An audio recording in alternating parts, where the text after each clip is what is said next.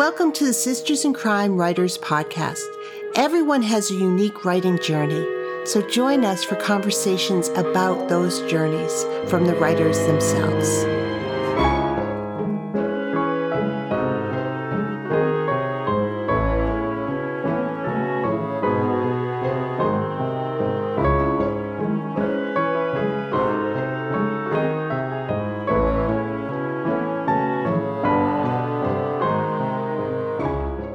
It's Julie Henricus, the Executive Director of Sisters in Crime, and I am delighted to welcome Leslie Karst to the podcast today.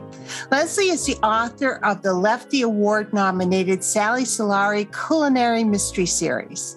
The daughter of a law professor and a potter, she waited tables and sang in a new wave rock band before deciding she was ready for a real job and ended up at Stanford Law School.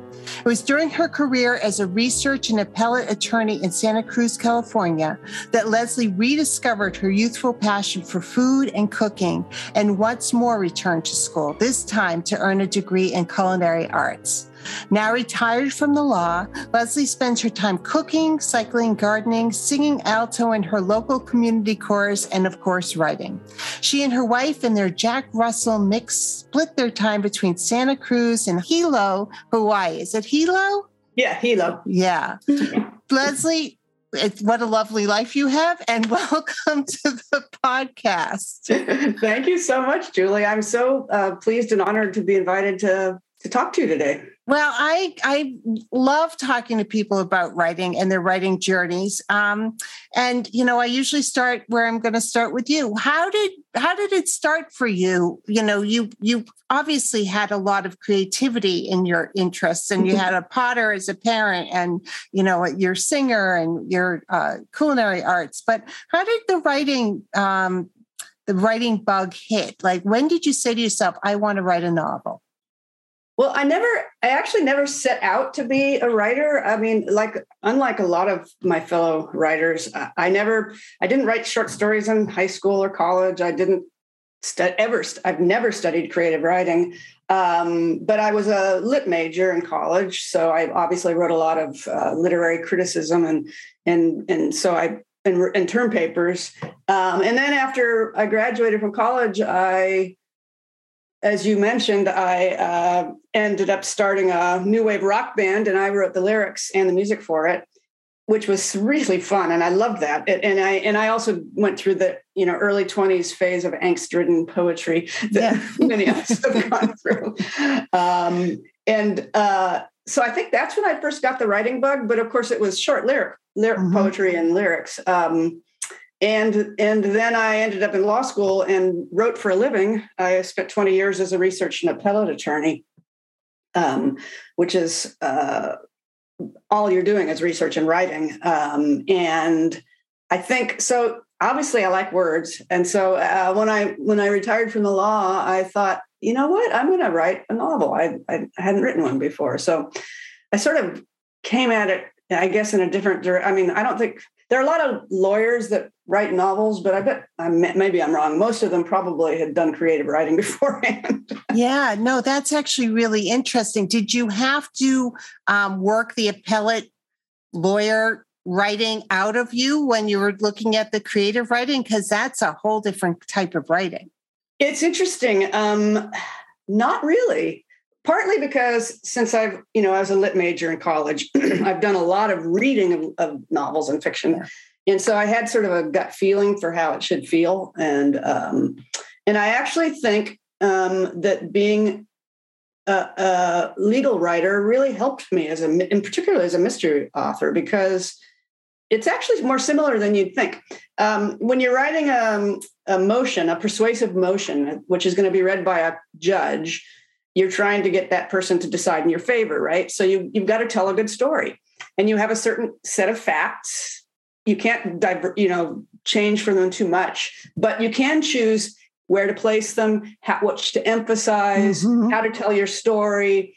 And it's a little bit, and when I started writing mysteries, I realized it was actually really similar, because where you put your red herrings, where you put your clues.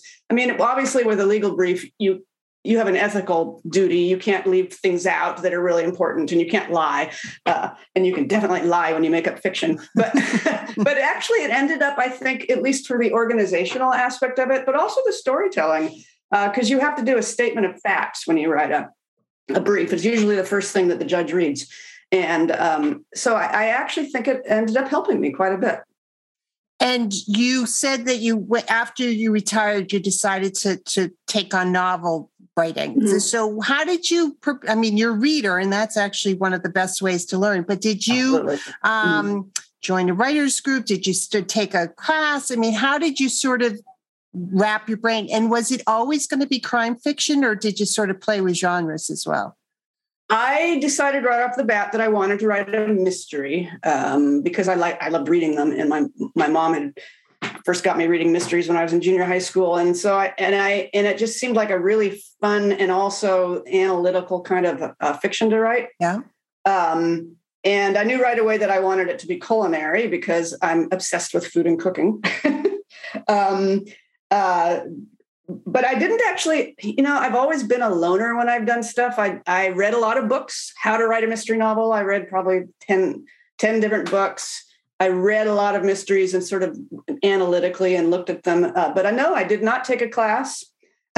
I've since, been involved in lots of, conferences and conventions and things where I've sat through things like that. But no, at the time I was writing my first Sally Solari mystery, I just did it all alone, which probably wasn't too bright because I went through a lot of revisions later on. Well, I could have maybe saved myself some time if I had taken a writing class, but no, I did not. Well, I don't know they could have, right? That first book, you're learning how to write a book. Yeah, right. It's not, there's no shortcut to that. It's, no. It's just learn. So how did Sally come to you? Did she help drive the decision to write these books, or as a character, did you say, I want to write a book and I love cooking, so I got to come up with somebody who fits?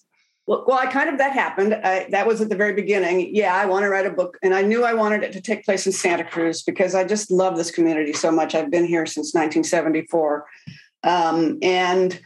This sounds like a made-up story, but it's true. I was walking out on our beautiful historic Fisherman's Wharf, where our town has its history is really interesting because we had back in the late 1800s the Italian fisherman. This guy, one of the Stagnaro family, he was on a ship and he jumped ship in 1880 something, and loved Santa Cruz, and he went back to Genova and he brought all his family back and friends. And now to this day, there's a huge Italian community in Santa Cruz that are mostly from that part of Italy in Liguria. Wow.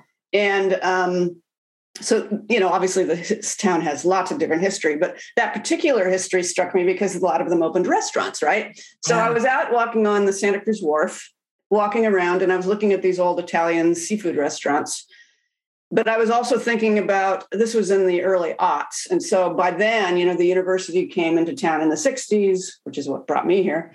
And with it, the hippies and then the hipsters and the techies and the trendy restaurants and things. And so the community, even in the 4 or 5 decades I've been here, has really changed a lot. And it struck me that day, wow, what if I had a fourth generation, is what she ended up being, Italian gal, whose family owns a traditional restaurant out on the wharf, but she inherits this trendy upscale foodie restaurant. And it makes this, uncomfortable dynamic in the family because her father all of a sudden starts thinking looks down on the family heritage. And so that's sort of a underlying current throughout the whole series between her and her father, who they get along great. They love each other, but they have this conflict that sort of, and within Sally herself too. So it was fun. And so anyway, once I got that idea, it kind of, the story sort of wrote itself, because in the first book, Dying for a Taste, Sally inherits this restaurant, Gauguin, a French Polynesian restaurant. And she's all of a sudden introduced to the whole culture of sustainable agriculture and humanely raised animals and things like that she's never really thought about much. And it's not like the political I'm not hitting people over the head with it, but she just sort of learns about this and goes, oh, interesting and weird. And and so it's kind of fun to play. It's very Santa Cruz. Well, place is such an important thing and all of those textures. So you've got your character, you've got your setting, you've got your, tensions. How did you, your legal background probably gave you more ideas than you needed for some of the crimes. But, how did you go about sort of setting up the mysteries and the tone of the series as well? Because it's not a heavy series. It's a lighter series. No, it's not a heavy. I call them snarky cozies, though, because they do have a little bit of more of an edge to them than some cozies. When I first wrote the first draft of the book, I actually had Sally as being an attorney who then inherits this restaurant. And my agent had me change it because apparently, she didn't think that publishers would want the two careers, the restaurateur and the attorney at the same time. And it made sense. So I made her an ex-attorney. I made her an attorney that had come back to work at her dad's restaurant after her mother had passed away, which was really useful in the books because she does have a legal background. And so it helps her with things like, probate law and things like that, and wills and trusts, which come into play in murder mysteries sometimes.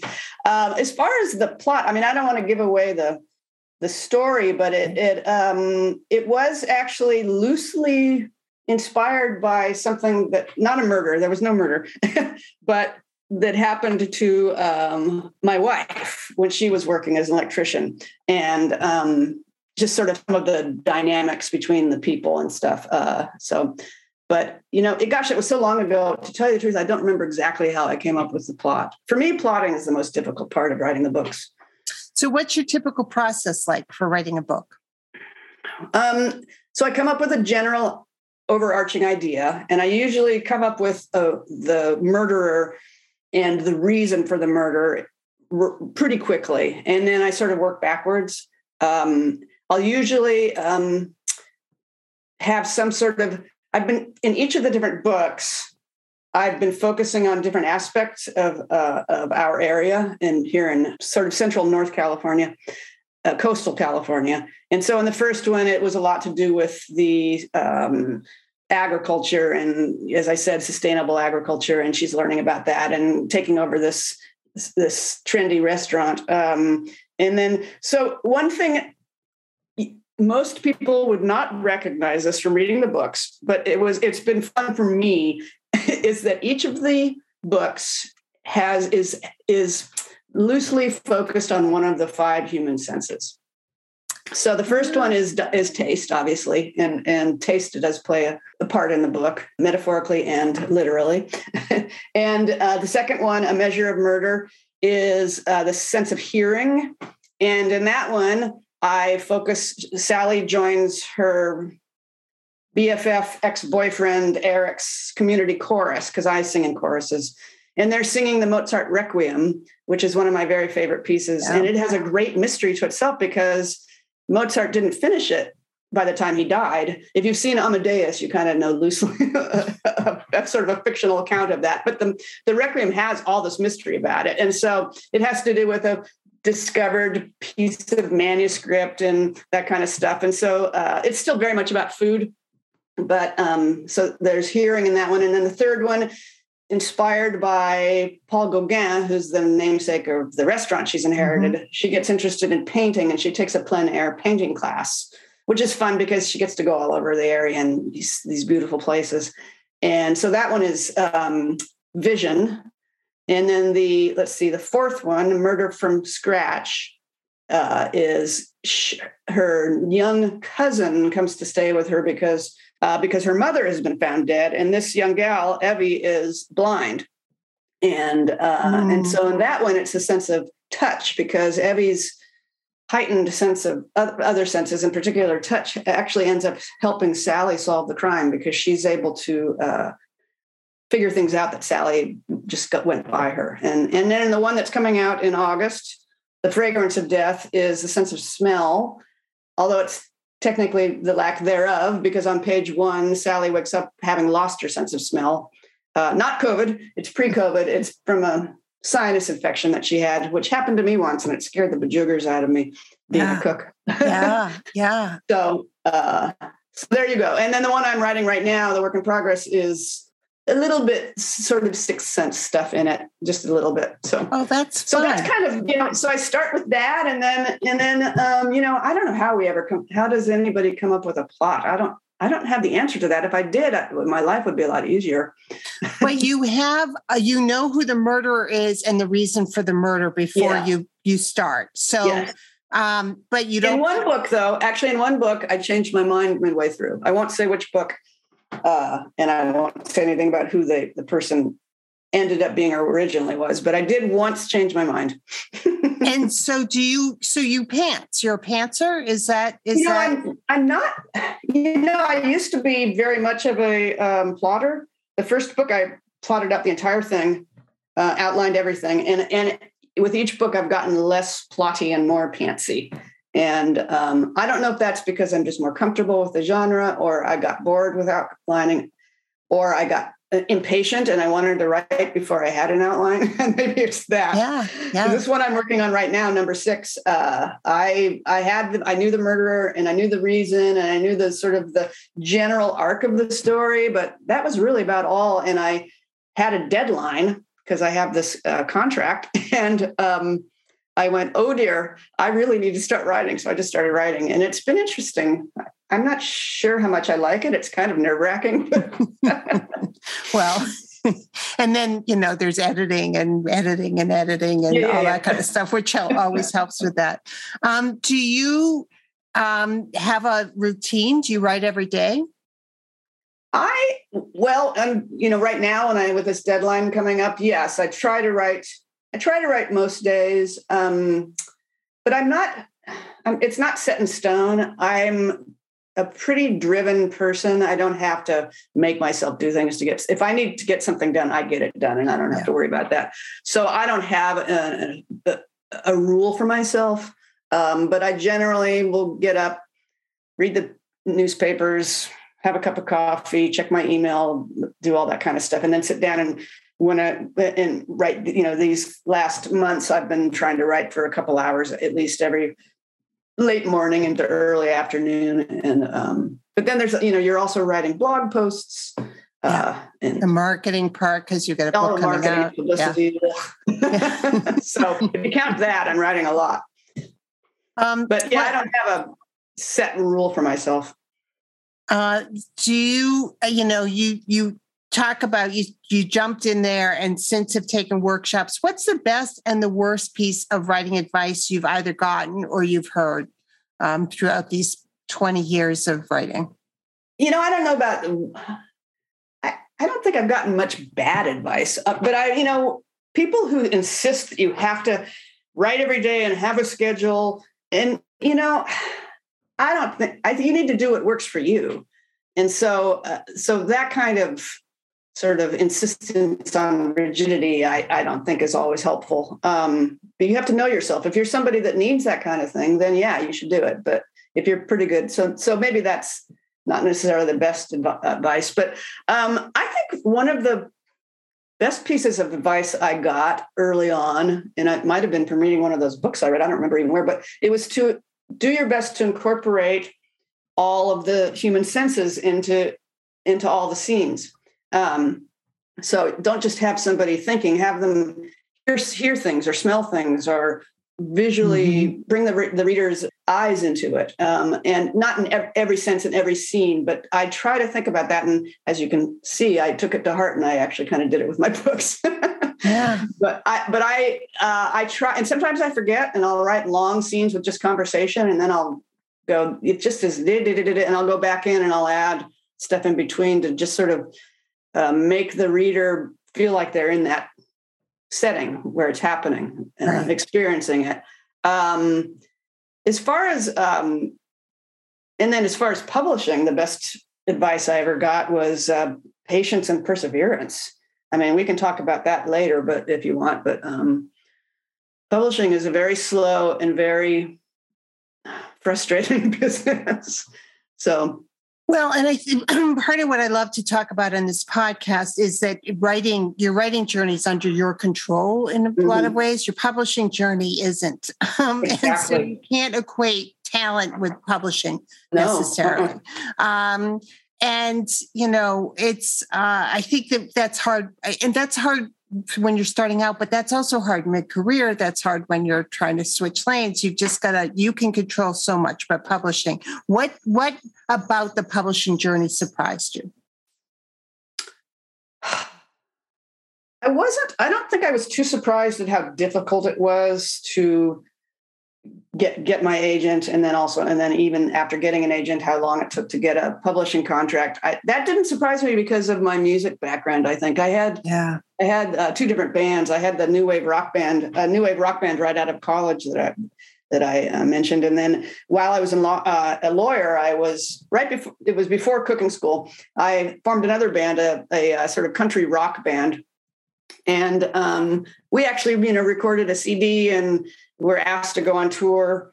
And at that point I said, am I going to quit being a lawyer to do this? And no. So the band broke up. But I think that experience taught me about how I had a pretty good idea of how out of control you are when you're trying to make a career out of the arts. Because the music business is, I think, way more cutthroat than the publishing business. And so I think I went in with my eyes open as far as that. But what I'd heard but didn't really embrace it enough, I don't think, is that how much we are responsible for our own marketing and publicity. And my one regret is that I wasn't better about that for the first book. I just was too naive, and I'm much better about it now. But that I didn't get. Yeah. And that it doesn't matter who your publisher is. It doesn't matter what kind of contract you have. You have to participate in marketing. Yeah. And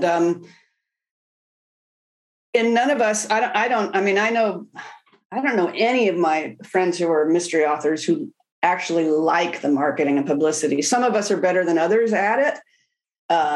Some of us are more extroverts, and so it comes more naturally, but nobody likes it. It's really hard selling yourself. This is why it's nice to have a publicist if you can afford it, because and I hated it when I had my band too, because I was the band manager, and you have to go and sell yourself and say, we're really great. You've got to, nobody likes doing that. It's very tough. It is really tough, which is why some group blogs are so much better suited to writers, because you promote each other. It's hard to promote yourself. It's really easy to promote other people. And so, what's great about our community, our writer community, is so amazing. It's become such a family for me. But, yes, we have, like you with the Wickeds, and I'm in Chicks on the Case, and they're great, and they're just wonderful. But it isn't even just that. It's everybody is so supportive. And so, if somebody I know who has a book that's being published, I will promote it on my Facebook page, and vice versa. Yeah. And it's wonderful how generous everybody is.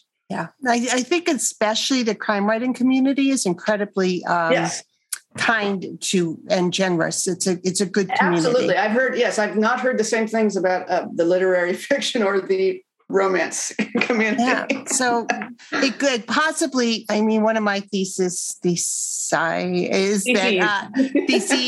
that it's because we work out our aggressions on the page. You're killing people. And so we're much nicer people because we get it all out. I like that, but it really is. It's just been wow. I just can't praise enough how lucky I feel to have become a part of this community. Yeah, no, and being part of a community is the other part of a writing journey that you don't understand when you first start out, that you need find people. I had no idea, because when I first started out, I was totally alone. I went to my first, I think it was the California Crime Writers Conference way back when it was still in Pasadena. And I didn't know a soul. And people were very friendly, but I didn't know anybody yet. And my goodness, now when I go to those things, it's so great. It's like going to a family reunion. Well, and for those of us who were at Left Coast Crime in 2022, Yes. you had a portable bar that made a lot of people happy since the bar closed at like 8:00 every night. That's going to be one of my favorite memories ever. That was awful great. Yeah, thank goodness my wife and I decided to do a road trip, or I wouldn't have been able to bring that bar. It belongs to her, actually, but she loaned it to me for the days of the conference. You made a lot of writers happy that weekend because just, if anyone's ever thinking of hosting a writers conference, do not close the bar at 8:00 at night. It just, I know, that was crazy. Leaving money on the table. Well, because that's where all the real work gets done. Yeah. And, those of us who, I'm usually flying in from the West Coast, so I'm on West Coast time, so I can stay up late. So I'll be there 1, 2 in the morning, closing the bar down with Jim Ziskin and, So finding groups like Sisters in Crime, I know you're a member of several groups, but how has that changed your writing journey? Certainly the things like the California Crime Writers Conference, which is put on by Sisters in Crime Southern California, it has been invaluable for going to the workshops and meeting people and, when I was looking for an agent, that kind of thing. And so all of that kind of educational stuff has been very helpful because writing is a journey and you're always learning and you're always changing and growing. And so that Sisters in Crime has been just marvelous for that. But truly, I really think that it's the community that's the most important part. Writing is such a solitary activity. And not only are you just alone, but you're also always thinking, this is terrible. I hate what I wrote. It's horrible. Nobody will like it. And you need that camaraderie of other people going through having the same angsts and saying, oh, I thought the same thing. And you're like, no, your book is great. Oh, if she thinks that, then maybe and that kind of thing. And Sisters in Crime they were the first group like that I joined. And from the day one, people were just so accepting of me, even though I was a newbie. And the Guppies, if you're not a Guppy, I started, they were originally the great unpublished. And these days, I think it's probably equal parts published and unpublished because all the people who got published stayed a Guppy because it's such a wonderful community. It is a wonderful community. So for folks who don't know, it's an internet-based chapter of Sisters in Crime, by far the largest. I think a quarter of our members are members of the Guppies. And it did start as the Great Unpublished. And Leslie Budowitz talked about, she wasn't a founder, but she was one of the first Guppies. They would pass around packets of letters to each other because there was no internet when it all started, which I just find fascinating. But it's huge resources and classes and connections, and Sisters in Crime itself has a new community function that we're trying to provide that for folks who aren't on the Guppies. But if you're not published, the Guppies are an amazing resource for sure. And since the people who later became published stayed on, there's, it's people ask questions and everybody is so generous with their time to answer the questions and help out. And there's, nobody thinks it's a stupid question because we all had the same questions when we started out. I really highly recommend becoming a Guppy if you are starting out or even if you're published. Well, it changes too. The business changes all the time. So, you may have it figured out now, but it could be different, or your series could not be renewed. There's a lot. You could be changing agents. There's a lot that goes on in a writer's life that you need other writers to help you through, because your family may want to be supportive, but they don't understand what it means, what's going on. Sure, true. Yeah. Nobody but another writer understands what a writer goes through. Yeah. No, it's, and why we put ourselves through it, I think. Yes. What do you wish you'd known earlier when you first started out? I do love that you were a musician. So let me go back to that a little bit. From the beginning, of course, also punk rock bands have a place in my heart as an 80s gal. Because that is, I used to program a concert hall, and we would get these people who used to sell out stadiums come in and do small concerts because it's such a hard business. Mm-hmm. You just you're really big 1 minute and then you're, playing to 200 person and maybe happier, but the money changes. I mean, it's a brutal business. It is a brutal business, and they make most of their money, at least back when I was trying to get into the business, the record companies were so powerful that the royalties that the artists got from the records were tiny, and they basically made their money only from touring. And so it's really grueling. It's a grueling life. Yeah, and I think that that's still true to a certain extent, and also merchandise. Right, exactly. The T-shirts, can do things, but but it also does because it is an artistic pursuit. So you knew that loving something and being good at something, and it being into the success you want it to be, those paths don't always get you with the same place. Sometimes they intersect, and those are glorious moments, but you can't expect the intersection. No, you can't expect success. I mean, obviously, not 100% of the time, but most of the time, artists who do succeed commercially are good at what they do. Mm-hmm. And so it's really helpful if you, in fact, are a good writer or are a good musician or songwriter. There are exceptions, but generally you need to get there first. But the problem is that isn't a guarantee that then you will be successful. Then there's a certain amount of serendipity. For instance, in my case, the way I ended up getting my agent, I had sent out over 120 queries over a period of over a year with, I'd gotten asked for partials and some full manuscripts, and I got some good feedback, but I never, got that phone call. But, after 120, I almost gave up. I hired a developmental editor to look at my manuscript, and she actually didn't have a whole lot to say about it. But what she did say was, "This is good. You should keep going. You get many, many no's. It only takes one yes."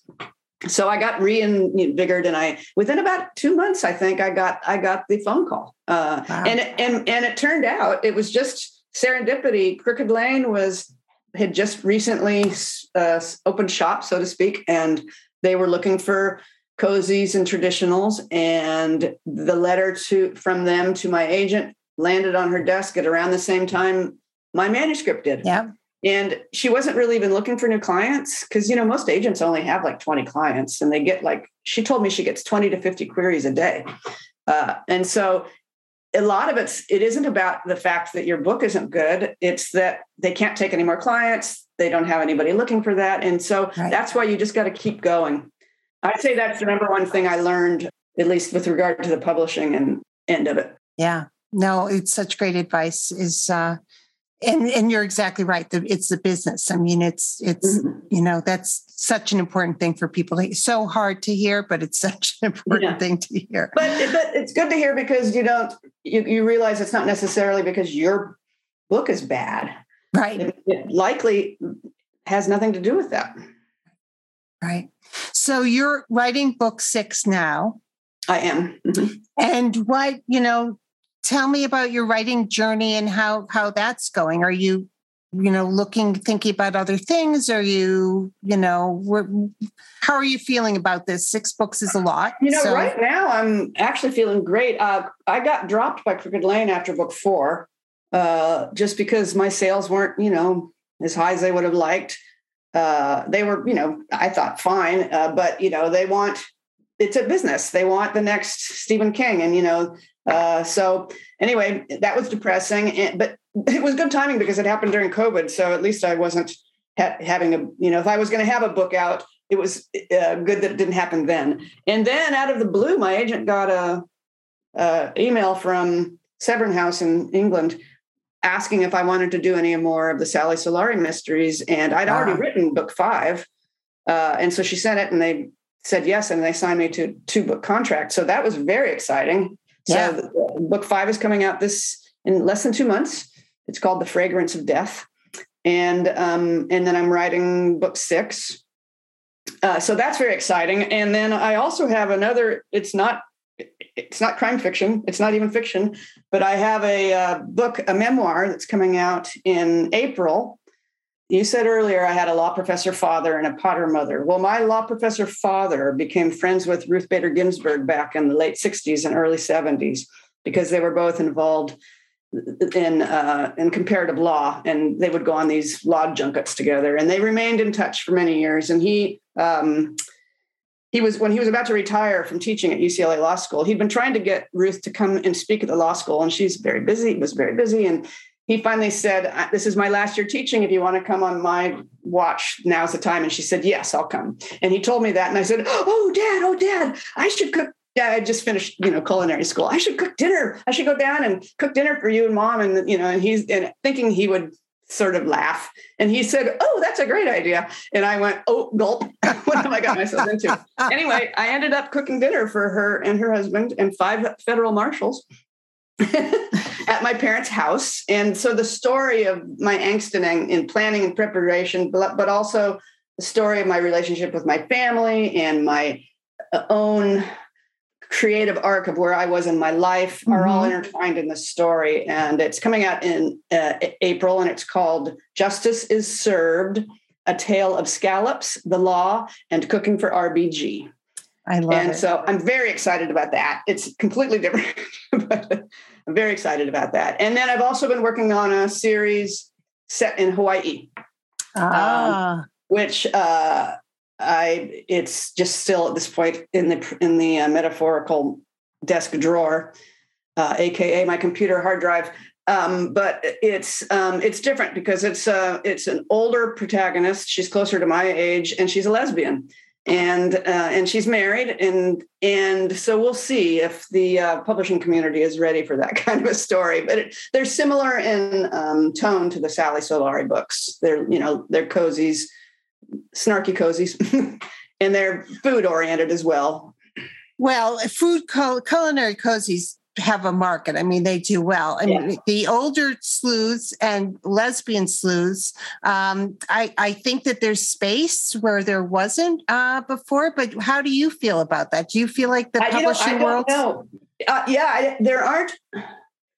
I actually can't think of one cozy mystery with a lesbian protagonist. Now, there probably are ones that is published by a traditional press. Obviously, they're the gay presses. And then Rob Osler's wonderful book, Devil's Chew Toy, was just published by Crooked Lane. But that's a gay male protagonist. It has some lesbian side characters. So I don't know, I think so. When I tell my people who are my readers about it, who are, straight, they're like, "That sounds fun. I would read it." So they're just people. It's not like about their relationship particularly any more than it is about anybody's relationship. Right. And there's lots of hot lava in it. The book is set during that big eruption that happened back 3 years ago that took out that huge subdivision. Yeah. So it's called Molten Death. So I live half time in Hawaii, so and which is great, but the whole lava thing always has made me just freaks me out. Pompeii, saw pictures as a kid. It's always done me in. Oh no. The lava in Hawaii historically, I mean, there have been exceptions, but mostly they used to call it the drive-in volcano because you could just drive your car up and get out and walk out and see the lava flowing, and it goes slowly. It's not not the same. It's not the same. Well, I'm hoping, there have been changes in publishing the last few years, and I'm hoping that the changes will continue and that there'll be openings for this voice, which I think is important and sounds exciting and fun. And so, but I think we all need to read deeply into Own Voices books so that we can make sure that the publishers support them. Right? No, it's true. And the publishing business, to its credit, has really stepped up in the last 5 years or so with the BIPOC books are selling better, I think, or they're being published. I mean, it's particularly in in the crime writing world, it's so wonderful to see the success stories. And I think the queer stuff is just, it'll come to, it's lagging a little behind.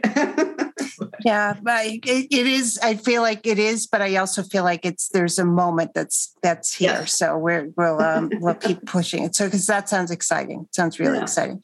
What are you glad you learned on this whole journey, or what are you what wisdom would you impart to somebody who's listening to this, who's thinking, I want to try this, or I'm not sure my book will get published, or all of the rest of it? I think enjoy the process. It's possible you won't get published.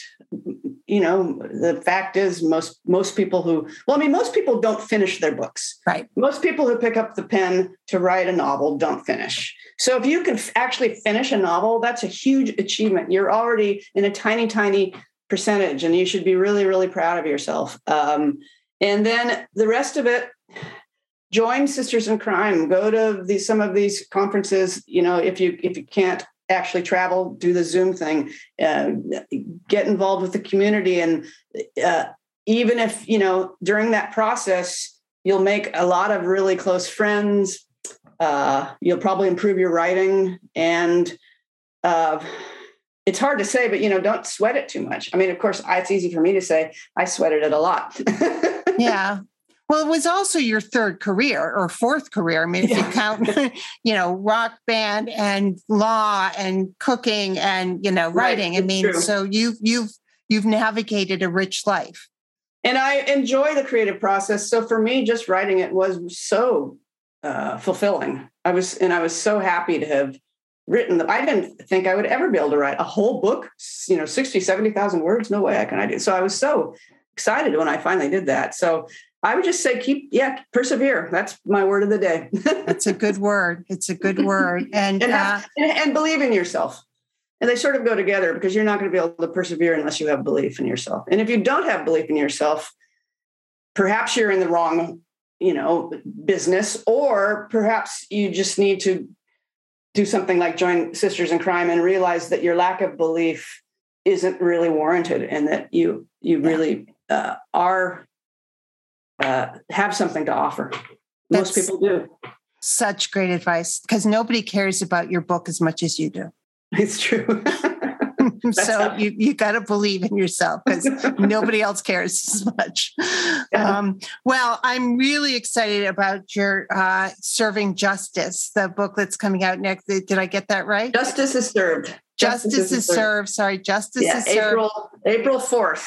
2023. And then, The Fragrance of Death is, you don't have to wait as long for. That's August 2nd, coming up in less than 2 months. I'm very excited about that. I'm really pleased with that book. It has artichokes in it, which I love. Well, I love that you love Santa Cruz so much, and it was the history you were explaining is so great, because you can kind of see it's probably on the same place that Italy is, as far as being able to grow things and the beauty and just the wealth. It is. It's a similar climate. Yeah. Hence the artichokes, because they were brought over from Italy. It's we definitely have a Mediterranean climate. Yeah. Good for grapes as well. And, people can visit Santa Cruz by reading your book. So there's that. Right? There's that. Absolutely. I definitely think of Santa Cruz as being one of the characters. Yes. No, absolutely. Well, Leslie, thank you so much for being on the podcast. Oh, thank you so much for inviting me, Julie. I love you all so very much, Sisters in Crime, and you and all the crime writers. And I'm honored and very pleased to be able to talk to you today. Well, it's our honor, and thank you for all you do for Sync, and congratulations on the success. And we're looking forward to reading the books. Thank you very much.